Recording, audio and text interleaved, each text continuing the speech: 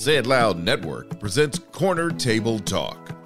Welcome, everyone, to this episode of Corner Table Talk. Today, my two esteemed guests are Valerie Wilson and Mary Wagstaff, two titans in the world of hospitality-related media representation.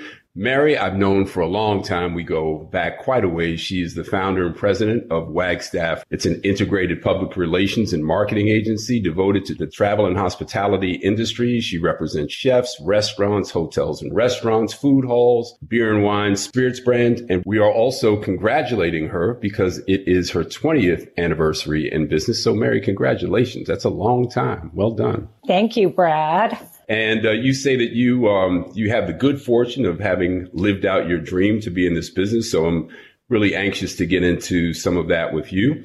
And then we have Valerie Wilson, who is the founder and chief executive of Val Inc. PR, a public relations and brand strategy veteran with vast experience in the food, wine, hospitality, and lifestyle industries. It includes running the media relations for iconic culinary marketing platforms as New York City Restaurant Week, Restaurant Day, the James Beard Foundation Awards. Valerie has worked with Uber Eats and Uber, Shake Shack, and also represents celebrity chef JJ Johnson. So we're going to talk a little bit about that.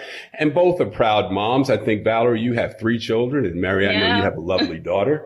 So being moms and being titans in the public relations industry means that you both are quite busy. So welcome, Mary. Welcome, Valerie. Thanks for joining me at Corner Table Talk. Thank you so much. Thanks, Brad. I feel like I've just been waiting for this moment for like 30 years. So. Well, here it is. Here it yeah. is. So I kick things off with what I call short order questions, just to few things to get us rolling and get a little insight into your personalities and your likes.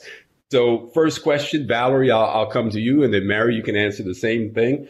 Valerie, what's in heavy rotation on your playlist these days? What are you listening to? Oh, wow. I guess it's my running playlist, which is like a hodgepodge of things that don't make a lot of sense. So we've got some Beyonce, of course. But then there's probably like a Queen, and then there's there's some reggae in there. Just anything that keeps me going, because I have to focus on the music to not pay attention to the fact that I'm running uphill.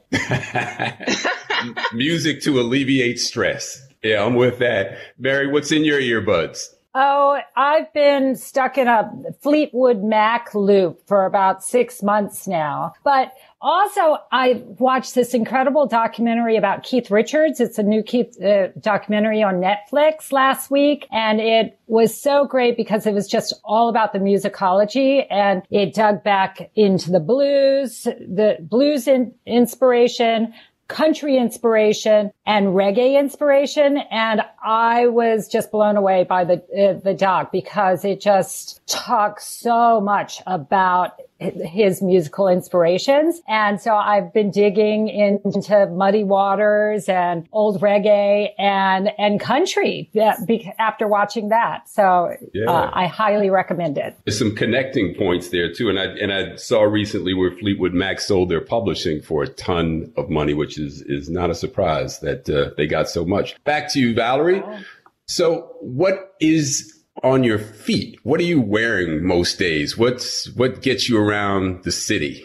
Let's see. I guess I have this pair of espadrilles that I've been wearing a lot lately. That I got it a few years ago from my husband as a birthday gift, and I love them. So they just kind of always come in handy this time of year, when it's sort of transitioning into the spring or transitioning into the fall. So that's kind of what I've been wearing everywhere. Are you comfort first and style second, or you like them to be of equal measure? I mean, they're pretty stylish. They're Chanel. Mm-hmm. And but they're also very comfortable. They have, so they work both ways. Cool. Mary, what are you wearing? Oh, I'm embarrassed to say, but since it's just the three of us here, I'll tell you. Right. I finally, the pandemic broke me down in a lot of different areas, but it definitely broke me down in the footwear department, and I am wearing Birkenstocks. So. Oh gosh, that's I know. Well, you fit right in Ojai. You don't stand out I there. know. I resisted, but I finally caved. Well, you're the flyest Birkenstock wearer in Ojai, I'm sure. Valerie, where are you most looking forward to traveling to? So my family is from Liberia, and I haven't gotten to go in over a decade. Actually, I wanted to wait until my youngest was old enough to really enjoy the experience. So that's really where I'm looking forward to traveling, and hopefully we'll get to do that over Christmas this year or in the summer next year. Oh, that should be fantastic. And is Liberia, is that along the coast? It is. It's very much a coastal country. It's sort of where Africa bends on the west there, like right on the bending tip. Yeah. So it's very coastal country. The capital city is everything overlooks the ocean. So my family is from there, and then my grandparents are from Capamas, which is also right on the water. And so I want to be able to visit both areas and enjoy it from a different perspective. I was a kid when I lived there, so I just want to see what it's like. Yeah, that's super cool to be able to go back to somewhere that's the origin of your family. I would cherish an experience like that. Mary, what about you? Where are you looking forward to going? Well, I took my first trip, my first big trip about 3 or 4 weeks ago, and we went to New Orleans. And it was so wonderful to see restaurants back and people really having a great time in them and hear music on the streets. And so I can't wait to go back to New Orleans. And then I love Europe. I'm planning a trip, hopefully, to go to England in July. So fingers crossed that happens. Fantastic. So did New Orleans look like it had come back to life, Mary, since COVID, where people were out and restaurants looked to be back in business? Well, we've had the pleasure of representing Commander's Palace for about probably close to 20 years now. Wow. And I guess and T. Martin, the owner of the restaurant, is a good friend of mine and a client. And she said that the hotel occupancy had gone from about 23% to about 85%. And we had dinner at Commander's Palace one night, and it was just lovely. And you wore mask in, but we ate in the garden. We were pinching ourselves because it felt so fantastic to be there and be enjoying a meal in such a great restaurant. And we stayed in the Treme, and we had chicken from Willie Mae's, and that was fantastic. And we were able to walk around and explore the city.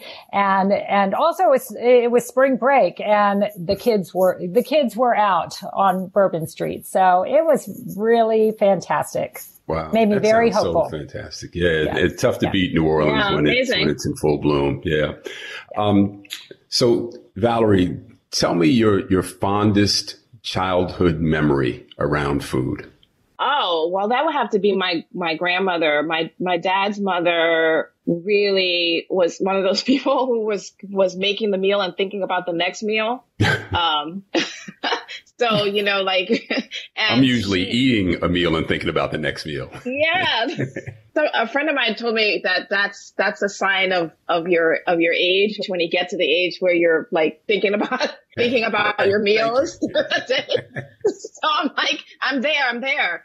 She would make all of the traditional Liberian dishes. And then my favorite would be a dessert that she makes, which is this sort of pudding cake. So you're making the cake as a batter, and then you have to put it in the can, and then you weight the can down with a rock, and the boils in sort of a half pot of water that solidifies the cake into this like dense texture. And then she does this sort of confection sugar and brandy and orange zest, and I don't know, some other grandma special things in there. And it's just simple, but just incredible.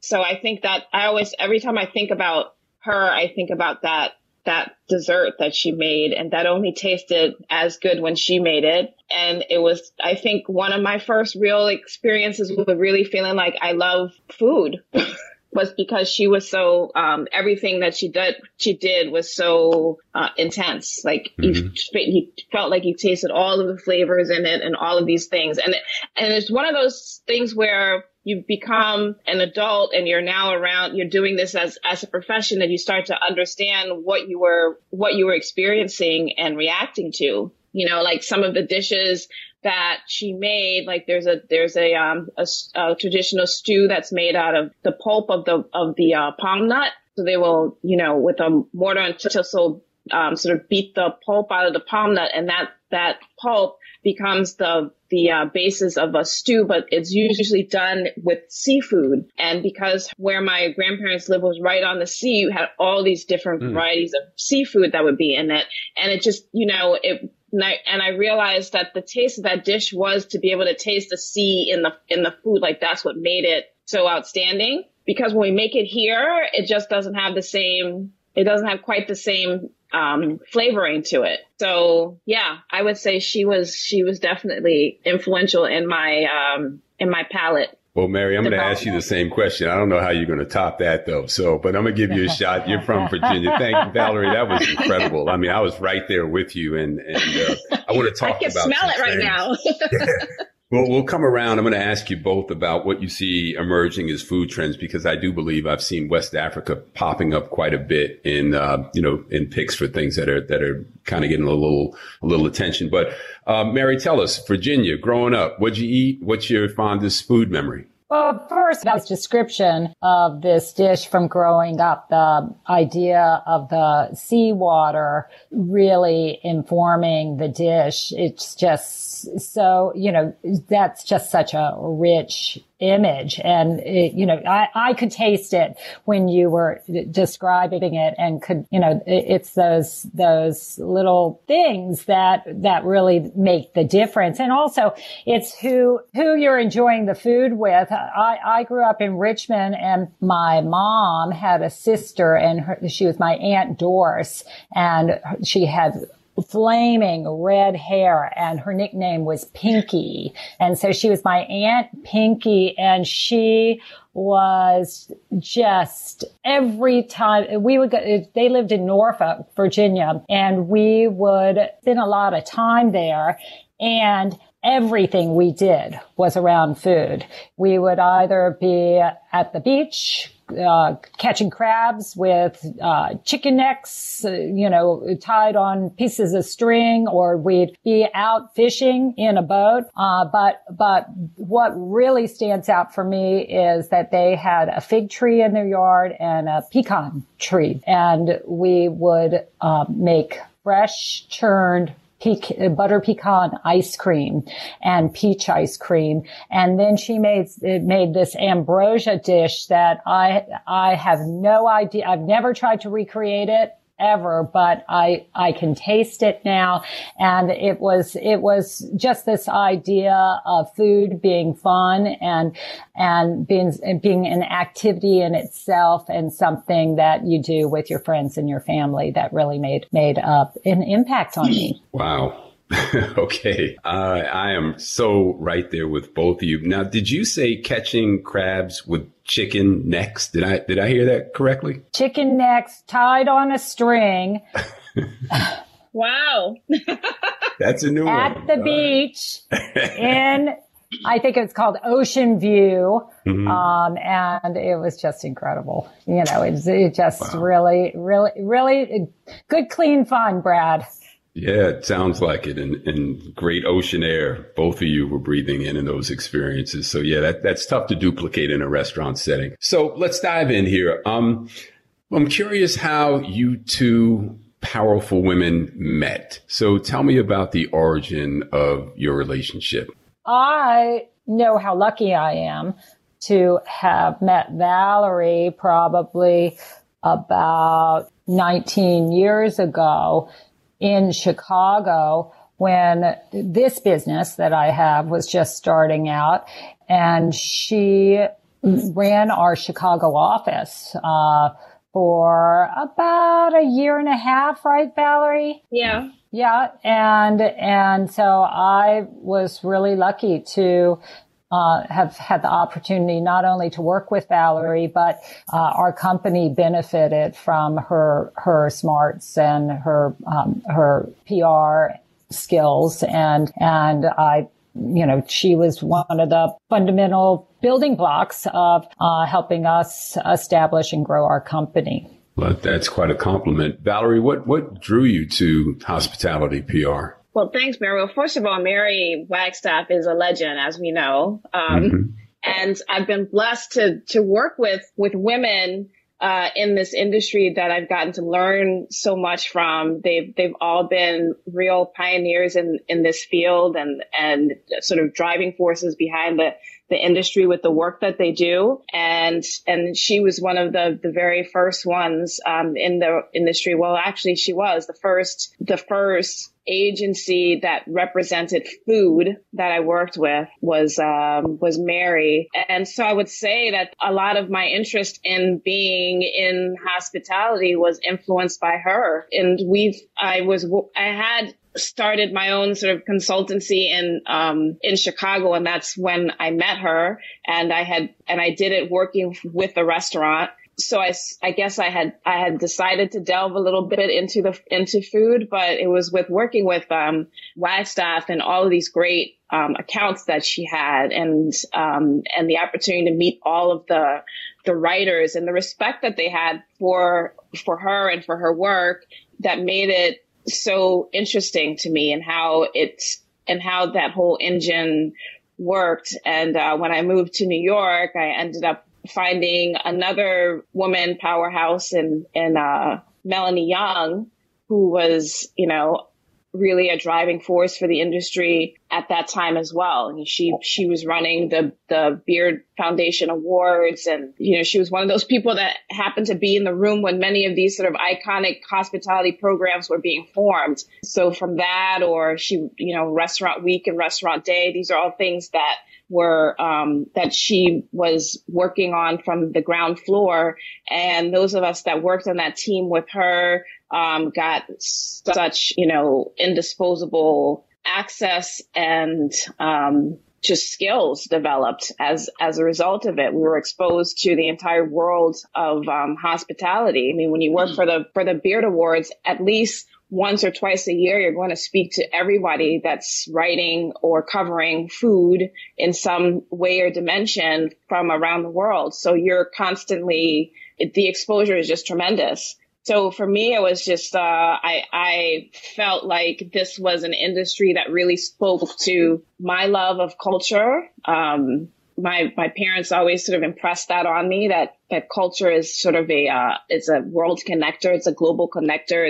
It's where we all find commonality. We all have some sort of sense or connection to our own culture and then to others. That's sort of how we learn. And so I just found that hospitality really spoke to me in that way, in terms of finding that. And so I've never been sort of interested in the more obvious avenues of, entertainment and that sort of thing. I really love more high culture, which I see as culinary arts, fine arts, design, that sort of thing. So yeah, so it all just sort of fit into my own ideas of what I found most exciting and interesting. Very cool. And, I want to second what you said. Mary is definitely a legend in this industry, and to have been in the business for 20 years, the fact that she's a woman probably was a bit of an added challenge, but you would have never known that. I mean, Mary is has just been getting it done for a while. And obviously an eye for talent, because you are a star in the business now. I go back into the 70s. I'm a second generation restaurateur. My dad had a place in New York on the Upper West Side. And I remember when there was no such thing as hospitality PR, right? And, the first place that I did on my own, my partner was an actor and he was dating the singer Carly Simon at the time. And Mary, you would know this because you were in New York during these days. And I think Hard Rock might have just opened around that time. So back then it was celebrity. I experienced that with Memphis, and that having Carly meant we were getting mentions in Page Six before we were open. My dad's place never got a mention in Page Six in 15 years. And here we are, Carly's a part of us, and we're getting this pre-opening press, which led to business. And, I saw that formula work many times. Certainly Swifty Lazar with Wolfgang Puck in LA. And the more celebrities, the more you get written up and the more the public knows about you. And then we've seen our industry just proliferate since the Food Channel, Food Network, celebrity chefs, chefs have just become, stars, and restaurateurs probably lagging way behind. But, certainly the media has paid attention to our industry. And I'm curious, Mary, I'll toss this one to you first and then to you, Val. But how do you think the industry has evolved in the 20 years since you started? And you can factor in the social media component there too, if you like. Well, I'm going to give you the long answer, Brad.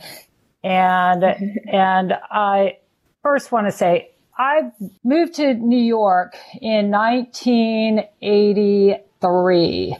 And from Virginia, I went to NYU, and my parents were country people, and no one from my family, I think they may have been to New York once before they took me up to go to school.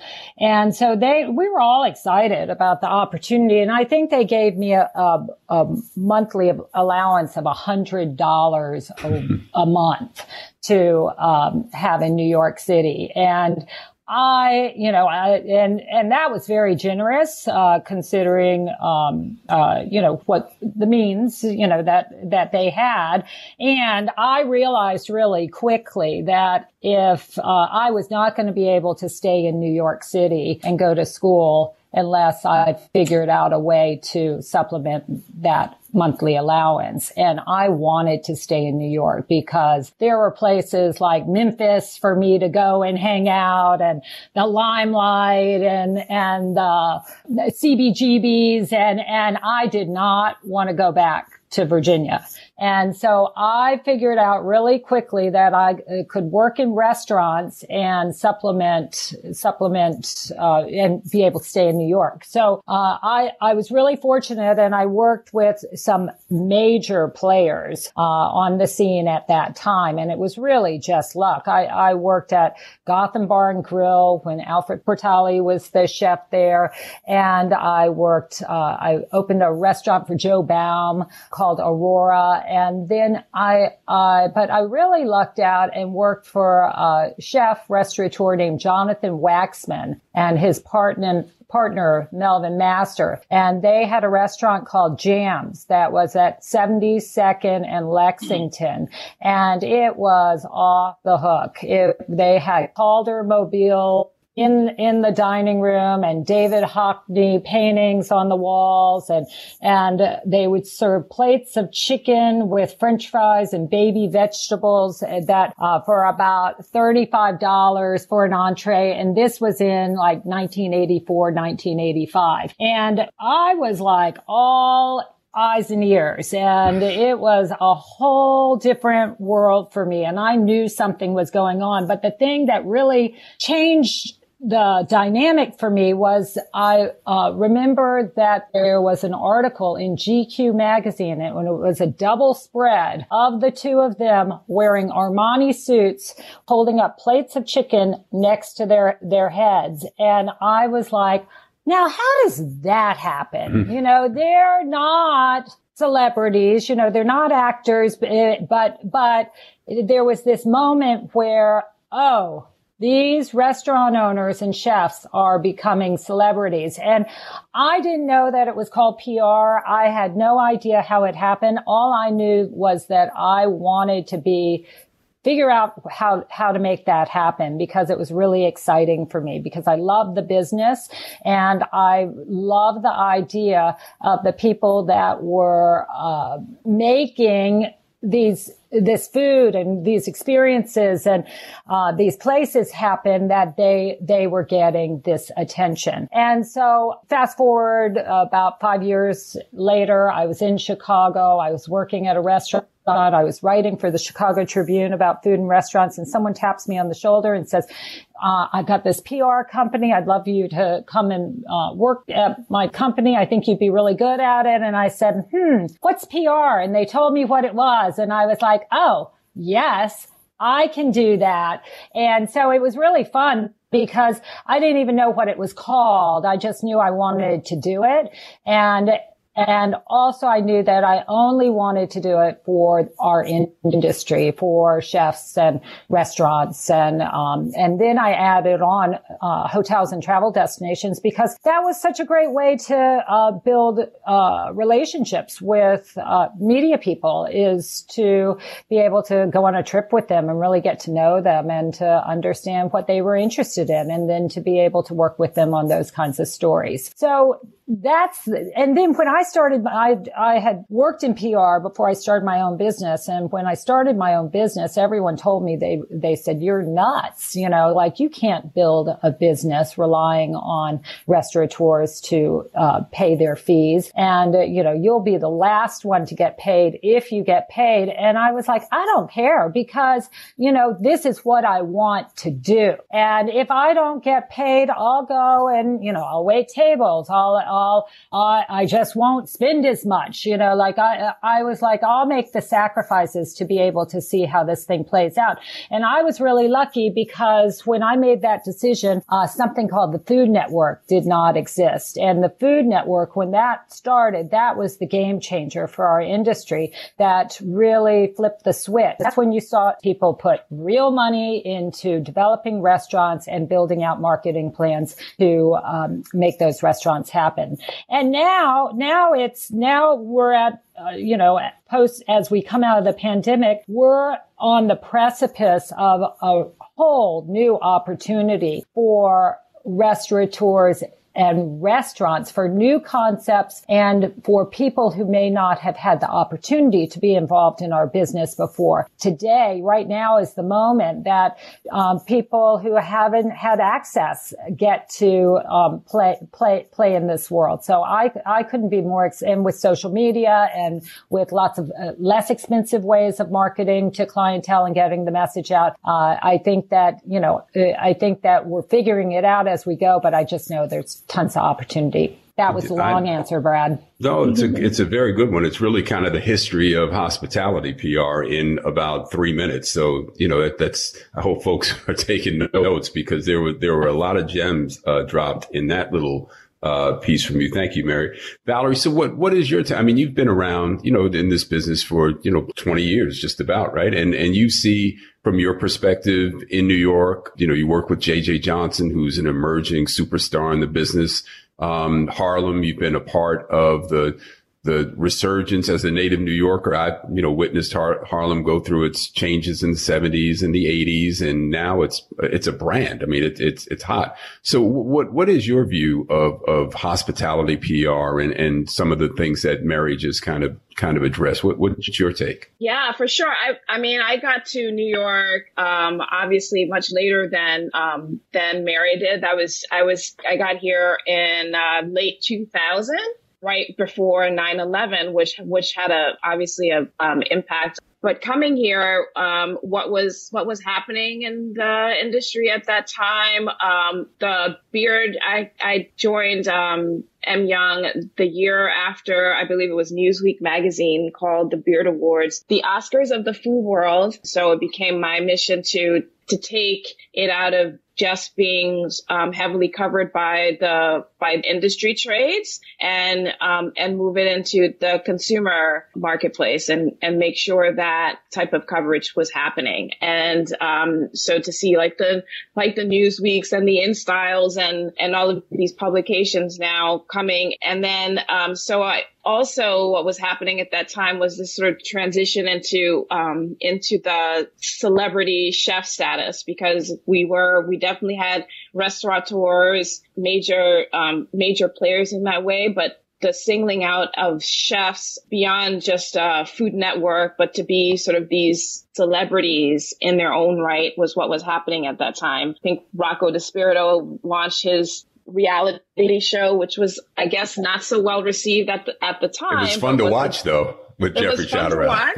Jeffrey Chowderell. And my good friend, Karina Black, who worked at Susan Magrino at the time, that was her account, that whole situation. But it was really an interesting time, because even though his show it didn't come across, at least the food industry was not that excited about it. It did set the groundwork for what was to come in terms of this sort of reality TV and food and chefs and all of that. So I would say that I was here sort of in that whole transitional period of when we moved the industry into much more of a consumer consumption space. And so that it sort of grew into this more celebrity-based and influencer-based, and all of that machine sort of took it over from there.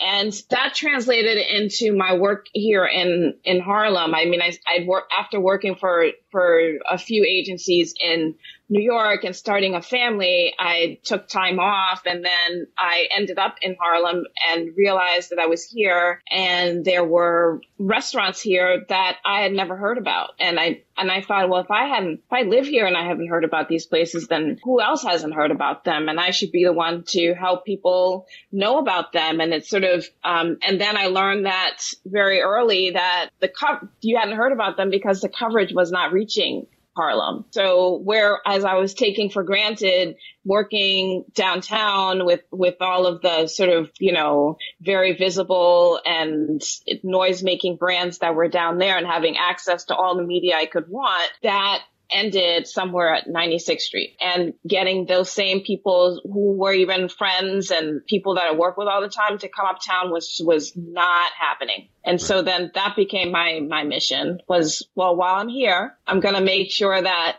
this market, it's no longer a big deal for this market to get the same level of coverage as everybody else is able to get downtown. So, to see 10 years later that, people are getting covered by 60 Minutes or CBS this Sunday morning, or, all of these big outlets that 10 years ago were just seemed so far-fetched. That's something that I feel really good about that we were able to do. So to Mary's point, in terms of coming out of COVID and the transition, it feels like it's just a great sort of entry point for everyone to find ways to sort of recalibrate things, because at the end of the day, the food industry also does need a little bit of zhuzhing. It needs, a little bit of new life. I mean, and where those trends and where those new ideas are coming from are really going to be coming from the people who haven't had the access to be in this space prior to. Markets like Harlem that fosters that type of talent development, and elsewhere around the country, that they're going to start to play, I think, a much more crucial role in how this industry shapes up moving forward. Yeah, I want to just dive into that a little bit more deeply too, Valerie and Mary. We certainly have seen, all of the stuff that we witnessed with the pandemic, and how that kind of all caused us to stop in our tracks and take a look around. And then we saw the protests for racial justice, and then, the ensuing fallout. And we had some in our industry in publishing and at James Beard. We saw the Adam Rappaport resign or is no longer with Bon Appetit, and Dawn Davis taking his place. And then we saw the James Beard Award go through their own changes. And, Valerie, you just brought up a point that I like to talk about a lot, because my concern is, while it's great that there is now this focus. And I saw Melba Wilson on 60 Minutes, and I've seen, various African-American chefs on some of the prominent news programs that 5 years ago, 2 years ago, we weren't seeing. So I do believe that there has been some movement. So that's not to say that there's been nothing, but this year kind of was a reckoning. But without more Black food writers and more Black editors, African-American editors, is this going to be short-lived, do you think, or are we really in the midst of some kind of a change? Because I agree with you. I mean, we need, I have been, saying this for a long time, that we just our stories don't get told. Our restaurants don't get, when we opened Post and Beam, Mary did that with us she represented us in 2012 in LA, in South LA. When I looked at LA Magazine, did a map of dining destinations that went from downtown to West Hollywood to Brentwood to Manhattan Beach, they basically flew over South LA. Like, there was not one dining destination in all of South Los Angeles that was worthy of a dot. And that was a huge miss. So how do you see that? What's missing? What needs to happen to make this a structural change? I do think that there's a huge gap in talent. I think that, somebody from even my era, if we can say that, like there were very, when I was, in agencies in New York City, I would say that there were maybe consistently 5 of us that looked like me that you would see regularly in these events or venues, and pretty consistently the same 5, because there wasn't necessarily an outreach to or incentive for more of us to be in the industry. None of the clients that we worked on looked like us. I mean, and then people always ask, well, so what did you? I think for me, I just enjoyed the work, and I didn't really necessarily think about it in those terms, but I was very aware that there were fewer, that, I was an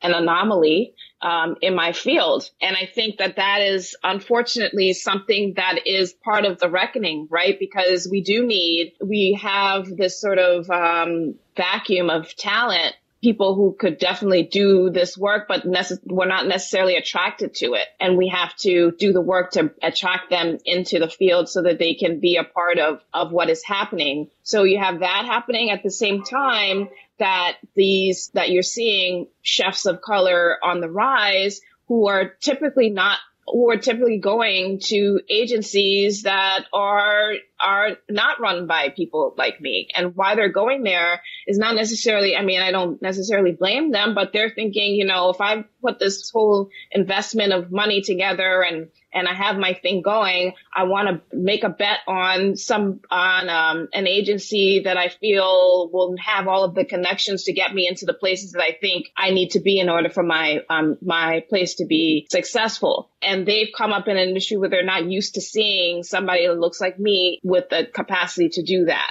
I look like more of a gamble than someone else. So I think that we have a lot of work to do on that end. I think, with the writers, with the sort of PR and all the other support mechanisms that come with moving this industry forward, I think we have a lot of work to do in terms of attracting the talent from early stages and into the field so that we are building that. So we're a little bit behind on that end in terms of it. But what's good is that the issue is in the forefront. So it means that people are starting to pay attention and people are starting to think about this as a pathway for themselves and something that they're interested in doing. So I'm hopeful that we're going to start to see more of that, more diversity in our industry. Well, you don't look like a gamble to me. You look about as close to a sure thing as I've ever seen. So I would definitely bet on you. Mary, what's your take? As I mentioned, you represented us with Post and Beam back in 2011. You knew some of the challenges that, my not sole reason, but one of my main incentives for knowing that I needed a chef of Gobin's caliber was because I was afraid that the the white news media, food news media would overlook me if I didn't have that as a restaurateur, just opening a place there on my own would not be enough. I needed that guy that they could not ignore. And that was why, I picked Goldman. But what's your take on this discussion? And I know you have renewed efforts to diversify your hiring, your mission statement on your website speaks such to such. And I know your heart and your soul and the way that you think, but what's your take on this issue of diversity and the absence of some of the coverage hitting some of the places that Valerie and I have just discussed? Well, I believe that for the restaurant and travel industries to continue to grow, that it is imperative that we continue to open our doors wider to everyone. And, if we call ourselves the hospitality business, and unless we are really opening ourselves up to provide a welcoming place for everyone, our businesses will only suffer. Mm-hmm. And I had the opportunity to, Valerie and I had stayed in touch over the years, and we would see each other at events and at the James Beard Awards. And, both of us would be way too busy to really have meaningful catch up. And, I regret that I was too busy over those years to maintain a meaningful connection with Valerie. And with all the sadness and horrors related to the pandemic, one of the things that it has given me the opportunity to slow down a little bit and reconnect with people that I really admire and appreciate. And one of those people is Valerie. And we reconnected early, probably in June, when there was a scramble amongst agencies like mine to be like, oh, how can we represent more people of color in our industry? And Valerie spoke up and said, hey, I've been doing this all along. And, don't come and take this. This is what I do. And I'm here. And so I applaud Valerie for doing that. And then at the same time, I believe that in our industry, we are rather tribal.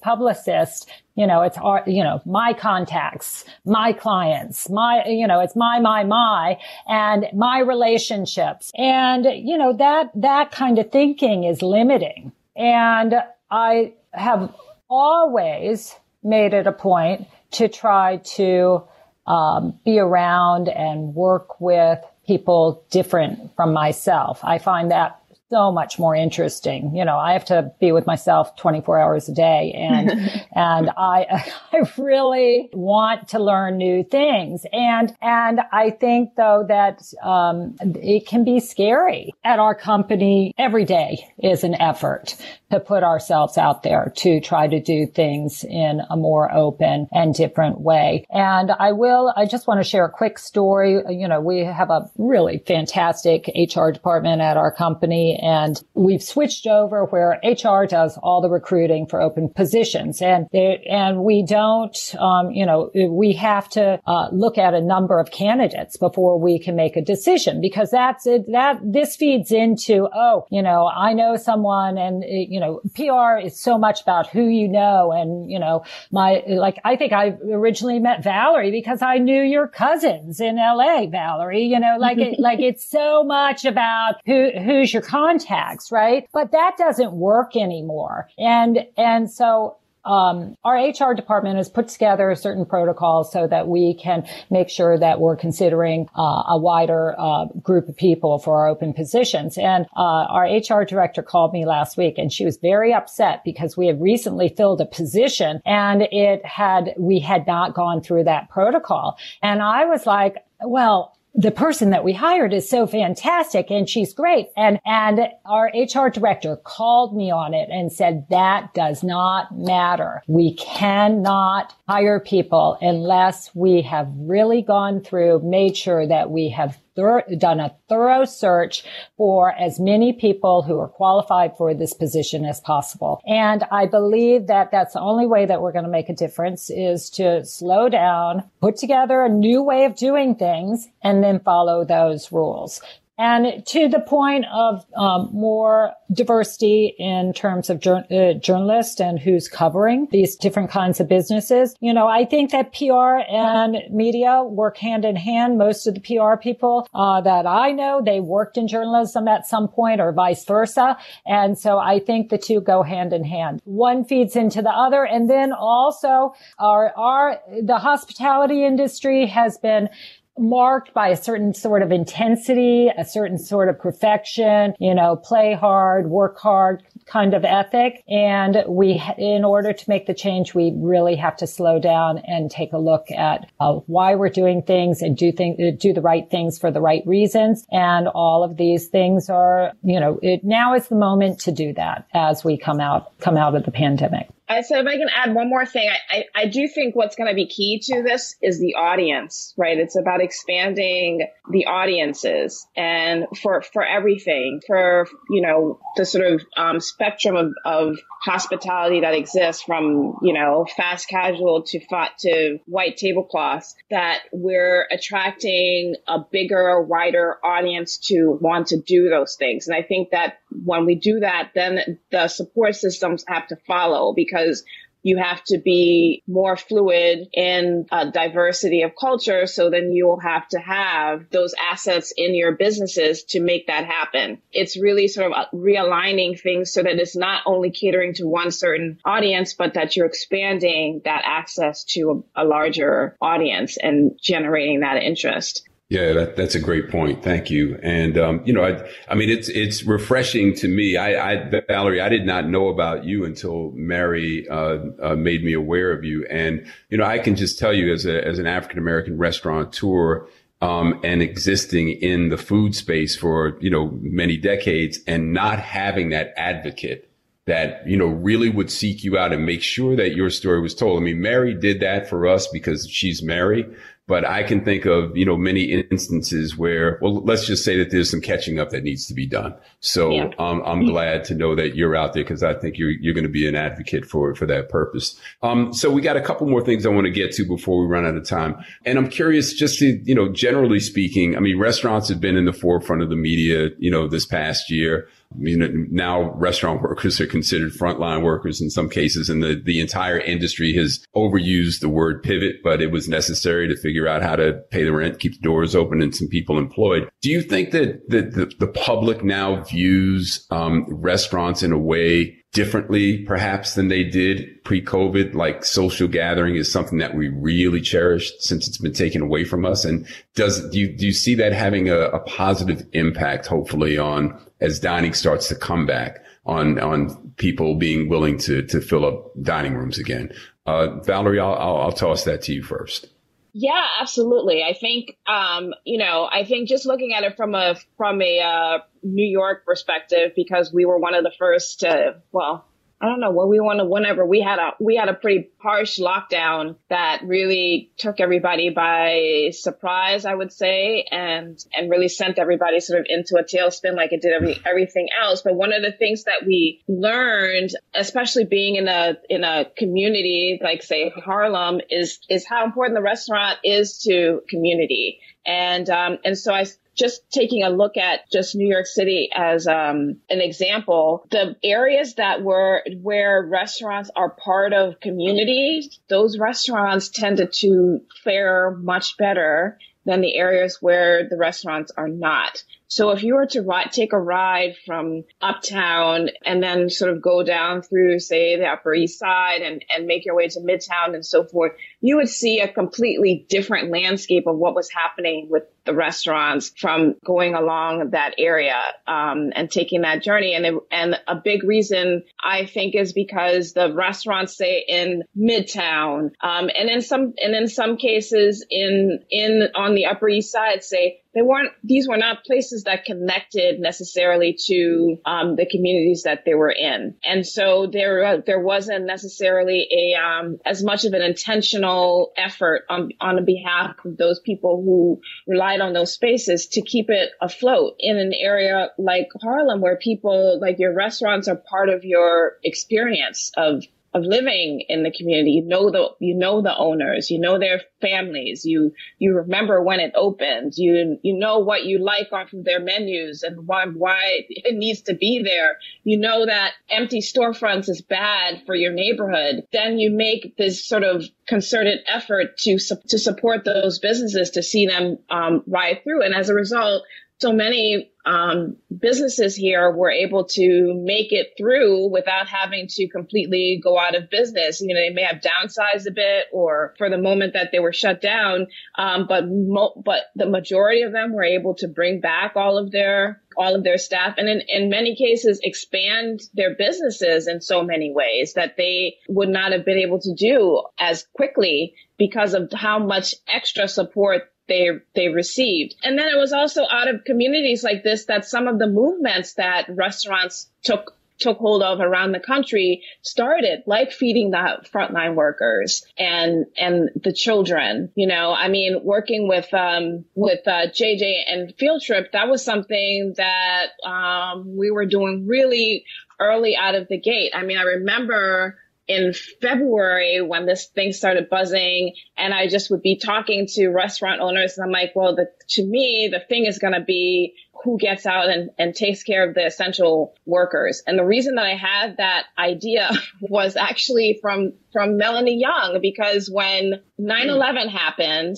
that night at the Beard Foundation, there was supposed to be a big dinner, as there would typically be, but obviously the dinner wasn't going to happen. And Melanie said that she was sort of, you know, restless and sleepless, and she decided to go over to the Beard House, and they collectively decided to make that food and have it ready for the ambulance workers and hospital workers across the street, because St. Vincent's was across the street, that they would feed. And it happened that NBC Nightly News was hanging out there also probably waiting for ambulances to come in, and they spoke to her about it. And that became like a national story that then really set off this movement of all of the, you know, the giant restaurants going down and feeding the workers down at ground zero. You know, that had an impact on me, on how a small idea and gesture turned into an entire industry-wide movement. And I started thinking, well, this is going to be the case. Like, the hospitals are going to end up needing to be, their workers are going to end up needing to be fed. And all of you here should be thinking about how you're going to organize yourselves to feed them. And so when it happened, you know, for JJ, it clicked for him because his wife happened to be a nurse, and she came home with the experience. Well, I haven't eaten for 17 hours. I've been on call, and, you know, I didn't have time to think about any food. And so he sent them food, and their reaction to it was like, oh, well, if they're hungry and they're not able to get to food because of what's going on, I can't imagine what's happening in all of the hospitals uptown. I should look into that. And that rolled in, you know, that turned into an entire thing. And of course, the media picked up on that, and there you have a movement of what was happening. So how the restaurants got cast as essential businesses really came out of how the communities that they were supporting viewed them and wanted to make sure that they stayed put. So I think definitely it's changed the way people look at restaurants and what makes an essential business. I think that we all sort of missed the camaraderie and being able to be together. There was a great article, I think it was the New York Times, wrote about how we lost parts of our families when we lost access to restaurants, because you have your bar family that you see. You know, my husband has been going to this one bar, Finelli's, for as long as we've lived in New York City. Like, so my kids, they know all of our kids that go there, and so you lose your bar family when you when you can't have access to it. So all of those kinds of things are what people are reacting to. And I think restaurants come back with people really understanding why they're so important. And I think economically, I don't know that the country really had made the connection to how much employment comes from the hospitality industry as well. So this was a good moment also to understand the importance of this industry to the overall economy as well. Yeah, great points. I mean, you really kind of spelled it out there. And at a time when I think a lot of independent restaurants were feeling the pressure from larger chains and, the pandemic being as unfortunate as it was, but to shine the light on the importance and the value that these independently owned restaurants add to their communities. I think the pandemic has certainly done that. And you laid that out really well, Valerie. Mary, what's your take on this? Well, Valerie did such a great job answering the question. And I just feel that restaurants are culture. I think that, we've all missed our restaurant families, the excitement of going and checking out, visiting the places that we love and checking out new places and trying new things. Going to a restaurant is like going on a little trip for most of us. But I think that the good news as we come out of this is that there's just so much more emphasis placed on appreciating the people that work in restaurants. And I think that, it's, and that's my hope is that, there's more dignity, in those positions. I think that people in the hospitality industry, we've always been super proud, and had this self-confidence and self-esteem and inner self-confidence and self-esteem to be part of this business. But, that has not always been shared by, the world at large. And like Valerie said, our industry makes up, so many jobs, so many opportunities. There's so much growth potential in our industry. We need more talented, smart people to work in our industry. And I think that hopefully those jobs and those careers will only be improved as we come out of the pandemic. Let's hope so. I know there's a serious hiring shortage going on in both LA and in particular New York. So hope that starts to improve.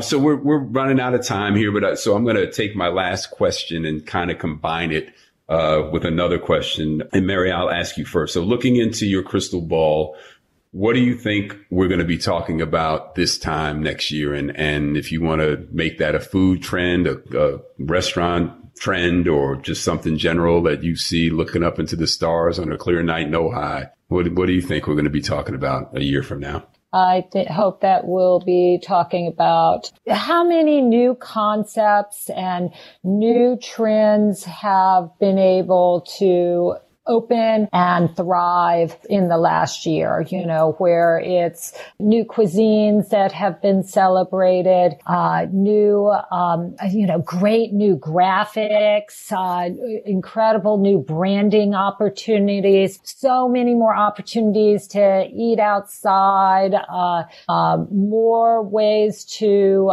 enjoy cocktails, more, different kinds of cocktails, but more low alcohol or no alcohol beverages. And so it's like, how do we keep the party going, but make it more conscientious and, more healthy and more sustainable at the end of the day? Perfect. Valerie, what do you see around the corner? I think we'll see more and more expanded, interest in the foods out of West Africa. I think that, they're starting to show up in so many different ways. I had an interesting conversation with this brand that literally launched, I thought she said last year in June, called Ayo. And they are taking West African dishes that, that would be familiar to me and packaging them and putting them on shelves in the stores like, Whole Foods and Grocers. And they're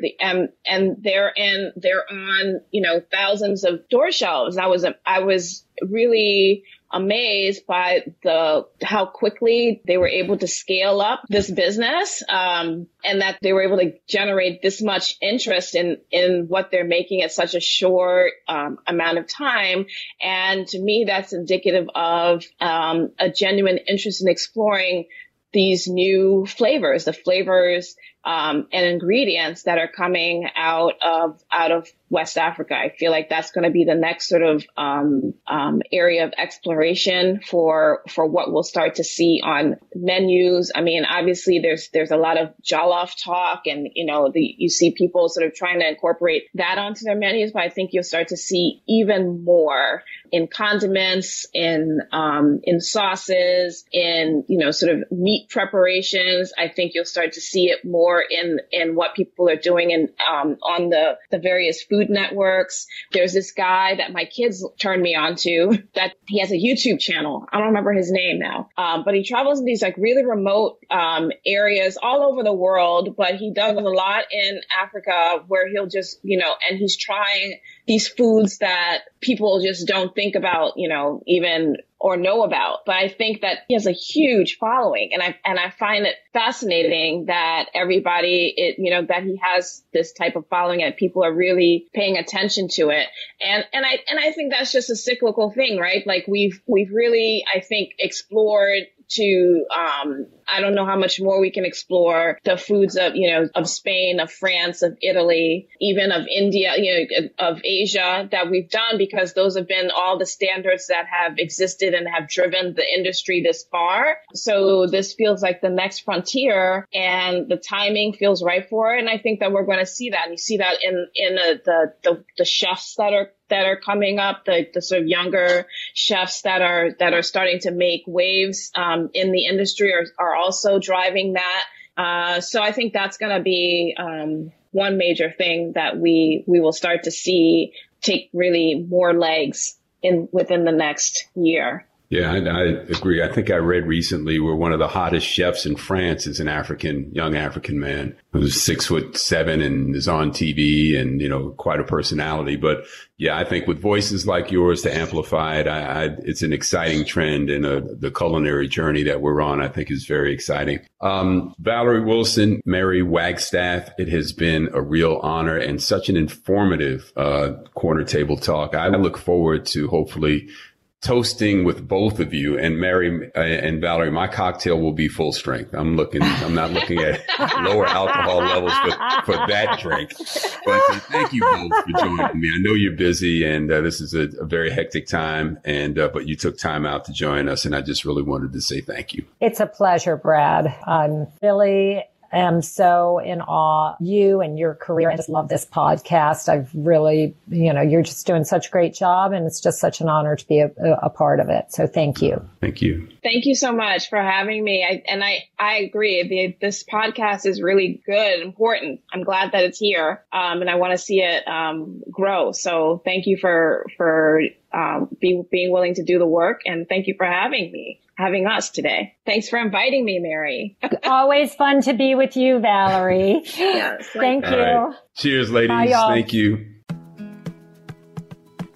Corner Table Talk is hosted by Brad Johnson, produced by Brad and Linda Ailes Johnson, coordinating producer Lauren Turner, theme music Life Goes On by Bryce Vine, executive producers Omar Thompson, Andrew Kalb, and Ken Johnson. Find the Corner Table Talk podcast wherever you get your podcast. Follow, subscribe, rate, and leave a comment. Corner Table Talk is a Say It Loud Network production.